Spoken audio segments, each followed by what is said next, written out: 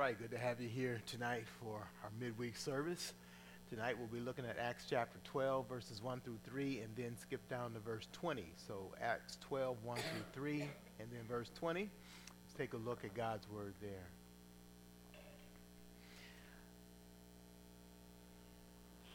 Right, Acts 12, 1. About that time, Herod the king laid violent hands on some who belonged to the church. He killed James, the brother of John, with a sword, and when he saw that it pleased the Jews, he proceeded to arrest Peter also. This was during the days of unleavened bread. It's interesting. Here we see persecution that's taken to the degree of James losing his life. John. He killed James, He killed James, the brother of John, with the sword, it says in verse 2. And Herod was a wicked, evil, and violent man. And he killed James. James and John, if you remember in the gospel, were called the sons of thunder, the sons of Zebedee. So they were followers of Christ. And they went on to be a testimony for Christ. And Herod went and he killed one. We talked last time we met. Of course, we didn't meet last week with the 4th of July. The last time we got together in this passage, we talked about how in God's sovereignty, he allowed James lost his life. James was killed by Herod. And yet Peter was spared. And the rest of the story speaks of Peter being rescued from the jail. And we often think as believers, I know I see this in the Psalms a lot, and we go, Lord, how long will your people suffer? I think about that as we go through this ministry. It's one of the reasons we pray, Lord, help us. And not just so much a torment type suffering, but I want God's word to have an impact. I want God's word to break forth in lives. And I don't always see it happening the way I want it to happen. I really want Christ to rule and reign in everything. And that hasn't happened yet. It's not happening on this earth to the degree it's going to happen, and it's guaranteed it's going to happen, but it's not there yet. And so as believers, that has to affect us to some degree. The believers there were trying to teach, trying to take the gospel out. They were constantly being assaulted and under persecution. And yet God was using that persecution to further his word. But something else happens in verse 20. We see that those who abuse God's people, God does speak to. God does deal with in some real ways.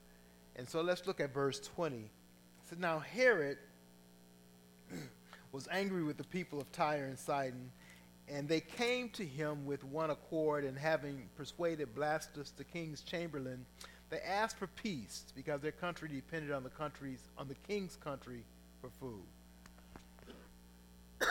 So we see people of these countries, Tyre and Sidon, coming to Herod and trying to get some agreement, trying to work some things out. They needed each other.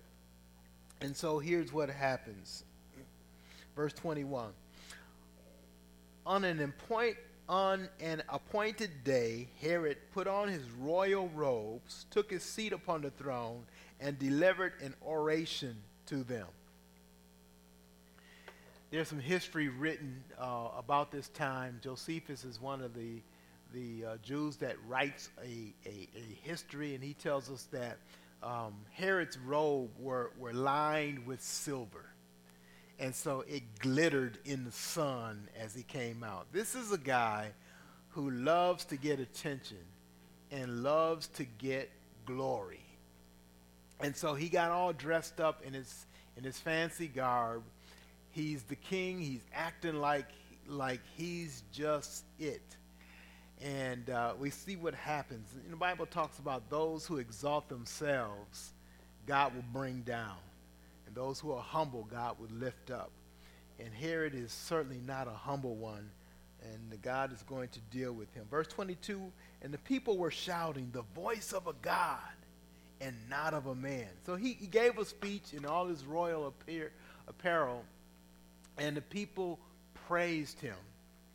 And we'll see what happens in his response. What we're going to see here is his immediate response, his heart's response to what happens. If you remember a couple chapters back, Peter had been called by God to go and give the gospel to Cornelius, who was a Roman a soldier, and he was a Gentile. And the gospel came into his house, and God had told Cornelius that he should send for Peter, and that Peter would come and give him a message that would bring salvation. When Peter arrived in his house, Cornelius, who was a man of high stature, he bowed down before Peter. And Peter was surprised at that. And without thinking about it, he just said, hey, I'm a man just like you. Don't worship me. Hold your praise. That belongs to God and to God alone. So we see Peter's reaction to that type of a thing. And now look at Herod's reaction. The people see him in his royal garb, and they say, wow, this is a God, not a normal man. This is a God. What happens to him? Verse 23, immediately, it says, immediately an angel of the Lord struck him down. Now, it doesn't give us the detail of how that happened. The writer Luke says an angel of the Lord struck him down. So we don't know if those who were there present was able to see this angel and see what he did, but we know that it was clear that this was a strike from God. This wasn't an accident. This wasn't a general type sickness. This was something that happened right away as a result of him accepting his praise. And so it says here, because he did not give God the glory. And so the reason Scripture has given us exactly why this happened to Herod. And so we see the contrast between him and Peter, how Peter, when he was praised, he didn't receive it. He says, I'm just a man. That doesn't belong to me. Worship God. We see that in other parts of Scripture as well. One very practical thing that we can see from this is that no matter how God works in our lives, we have to be careful to give him praise. And let me say this, not just with what we say, because God isn't impressed or fooled by what we say. He wants it to be the true heart expression. And that's why I pointed out Peter, because Peter didn't have time to think about this. He simply reacted and responded. I shudder sometimes when I see people and they think that they're giving praise to God, and really all they're doing is seeking attention for themselves. Be very, very careful about that. How we go about our regular lives, how do we give God the glory? So we need to do that not just in word only, but in our hearts and in our heart and within, to give God the praise and the worship that he deserves. It's interesting. Here's a time, and I think it kind of shows us sometimes our greatest time of testing is not necessarily hardship, but when good times come, when other people praise us, where is our heart in that? Do we gloat in that praise? Do we do like a sponge and just soak it all up? Sometimes we can be quiet and not say anything, but we can be soaking that all up inwardly, and God isn't honored by that either, because he sees right through to our hearts. So what we need to do is to give him his correct due. And again, like I said, it's not a fake thing. It's not something that we just words that we say. I remember as a young boy, we used to always start testimonies like by the words giving glory to God. And that became just a saying. And I would laugh at some people. They would say things like giving glory to God. I want to tell you, and they go on to say how great they were today. how good they were, how righteous they were, how they upheld some standard. I said, wow, do you really understand what it is you're saying, and how you have taken that glory back and putting that attention back on yourself? Herod was not ashamed to bring attention to himself and to steal, to try and receive glory for himself. God was not pleased with that. It says here that an angel struck him down, and it gives us the reason, because he did not give God the glory. God wants the glory in everything because it belongs to him. Our church was transformed when we began to see doctrinally how we ought to give God the glory in our salvation, and it's not based on what we have done, even a decision that we make. It is God's election, it's God's choosing, it's God's doing. He gets all the glory. And we see that God is indeed a jealous God, and that he doesn't take lightly to anyone who steals glory. So verse 23, immediately an angel of the Lord struck him down. Because he did not give God the glory. And he was eaten by worms and breathed his last. I'm not sure what that all means, how that happened. It's not a pretty scene, but it says a couple things. The angel struck him down, then it says he was eaten by worms and he breathed his last. But this we know, is that the Bible tells us that what happened to him is attributed to God. It was not an accident. It was not random. We need to know that God is real, that God is powerful, that God deserves and seeks the glory for himself. Notice the next verse, though. But the word of God increased and multiplied. The word of God increased and multiplied. God is sure. This is the thing that encourages me. God is sure to advance his program. And he's going to do that. And nobody is going to get in the way.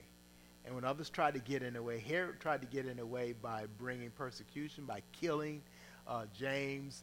And he thought to do the same to Peter. And God took him out. God is a serious God. He does not play. And we need to worship him with that in mind. Right.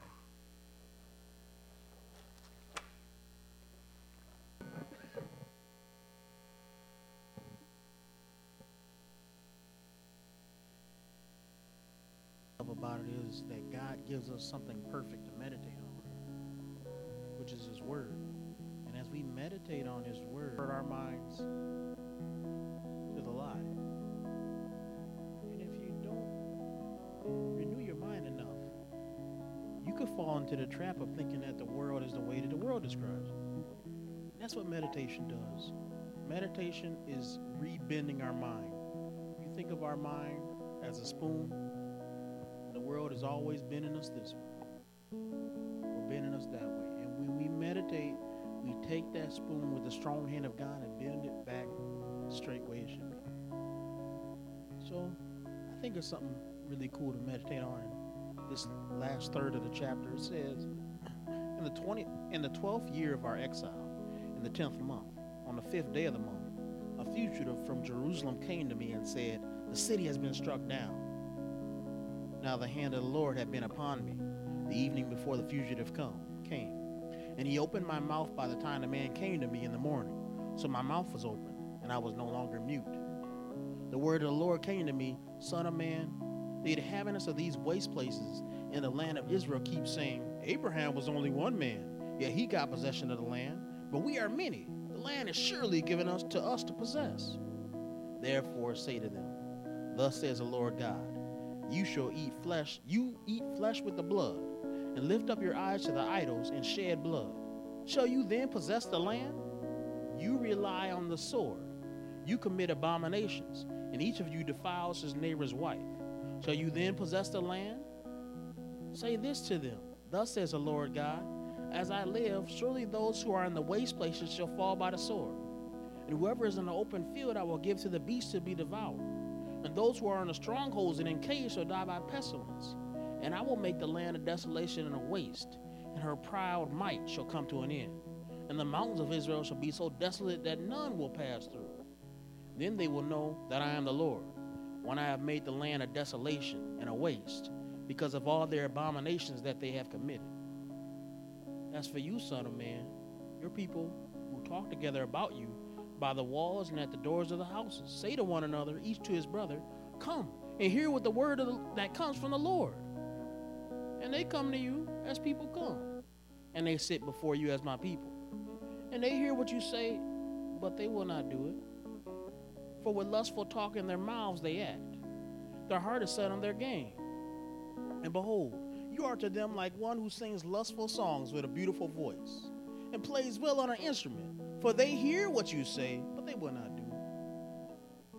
When this comes, and come it will, then they will know that a prophet has been among them. I was meditating on this all today. Thought is in the beginning, he was struck by silence. It's not something that you normally think of a prophet by. You don't need to think of a prophet as being forced to be silent by God. But he couldn't even speak because the hand of God was on him. The word that he heard was not good. It reminds me of us in the church. Sometimes we hear about somebody in sin, or we look at others that are in the church and we see trouble, and we just go, oh man.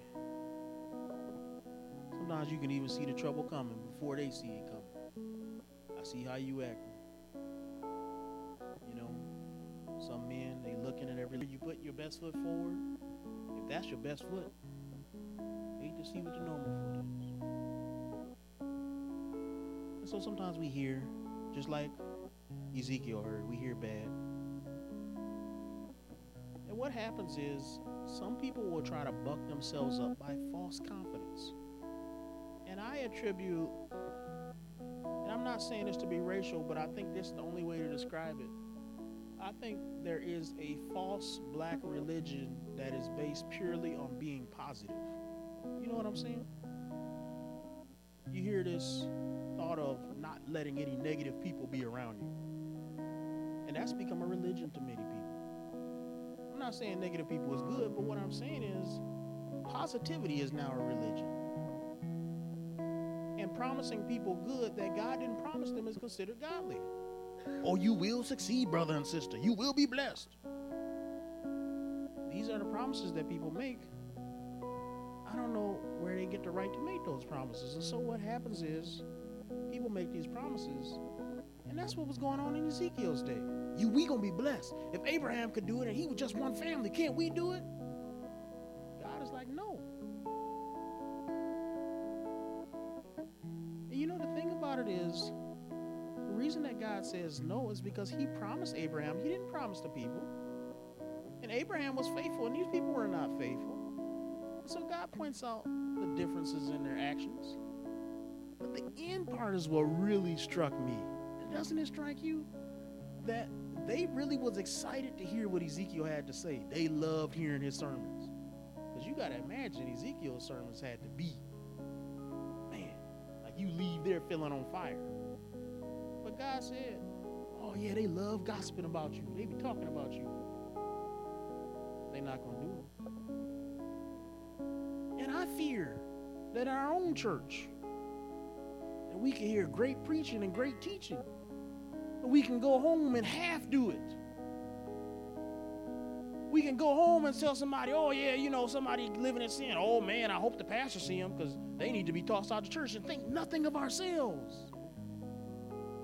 That we can go home and our kids can be like, well, you know, I don't want to go to church because I want to study for my test. And we think that's okay. And we teach them to put that above the things of God. In other words, do the commitments and the promises that we make when we sing our praise songs, do they really matter or strike the heart? Or do they just become something that we just say because we are around each other? And that's what I fear the most. I fear it even in my own self, right? because we all want to look good, and we all know how to look good in front of others. We know the right things to say, but nobody can see what's behind that veil of on your face to your thoughts. What's going on? What do you and your husband, what do you and your wife talk about? How is it really going on? What a friend we have in Jesus, but we are hiding secrets from our own friends we see flesh to flesh. So I want to challenge us, to not be like those people of Israel. And I believe that there really is good, sincere faith, but I think it's always good to challenge ourselves, because there's hypocrisy and hidden layers in every one of us. And so the more that we can take off that veil and be honest and for real, the better we'll be. Because you'll look bad at first, but God will reprove you. And you could try to look good for a lifetime and never be correct. Isn't that the truth? So that's the meditation for today that may stay with us. Let's strive to be for real. All the time, amen? Of events coming up. I'm going to ask you, what's the purpose of the events that we participate in at church? Guys, we're not as good as the ladies when it comes to planning stuff. Watch Jump Rope Camp. It's going to be a big production. And you know, we've been announcing and I'm chief amongst us, okay, when it comes to stuff like that. We having this men's fellowship. So here's what happened. It was my idea, so I say, hey, Pastor, we should do this. So be careful, because when you tell Pastor what you want to do, guess who's going to end up doing it? I say, this is a good idea. Okay, Cliff, why don't you All right. So we have some men at the Milwaukee Rescue Mission that we want to minister to, and Dale has been on me to put the list up.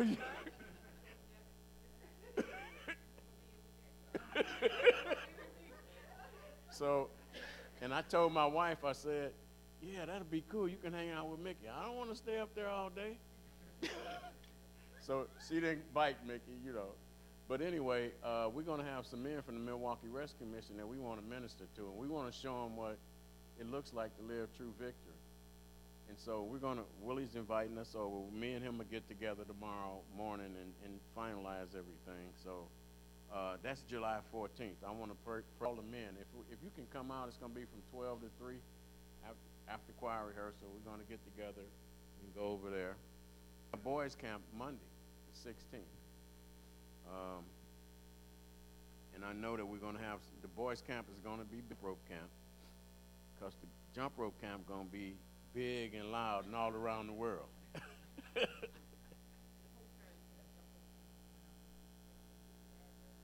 Okay. All right. Amen. And we have the Grace Partners Picnic. And I didn't realize at the place that I work how involved the Grace Partners are, and how pray for the men's fellowship this coming Saturday. I would like a volunteer to pray. And then boys camp Monday. I remember going to the first time I went to a Bible conference, this guy stood up and he said, if anybody can get a prayer up, stand up and pray. So I'm asking for people who can get prayers up, okay? That's going to make it past. Who can get a prayer up. There's some prayer warriors in here.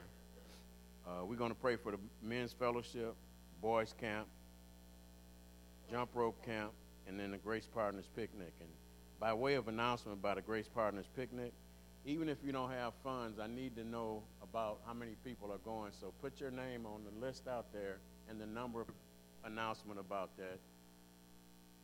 When we planned it, they said, well, why don't you, you know how nice they are to us. And, we gotta step up and step to the plate about our portion. Volunteer for the men's fellowship. Can I see a hand? Charles. Boys camp. Nick. Jump rope camp. Donna. And Grace Partners Picnic. Sister Beverly. Okay, in that order. Let's ask God's blessing on these events.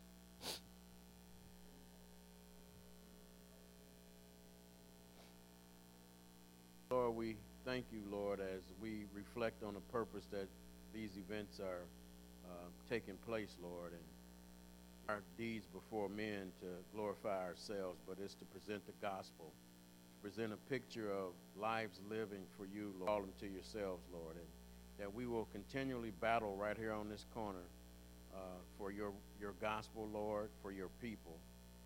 And we pray your blessings upon each one of these events. In your name, amen.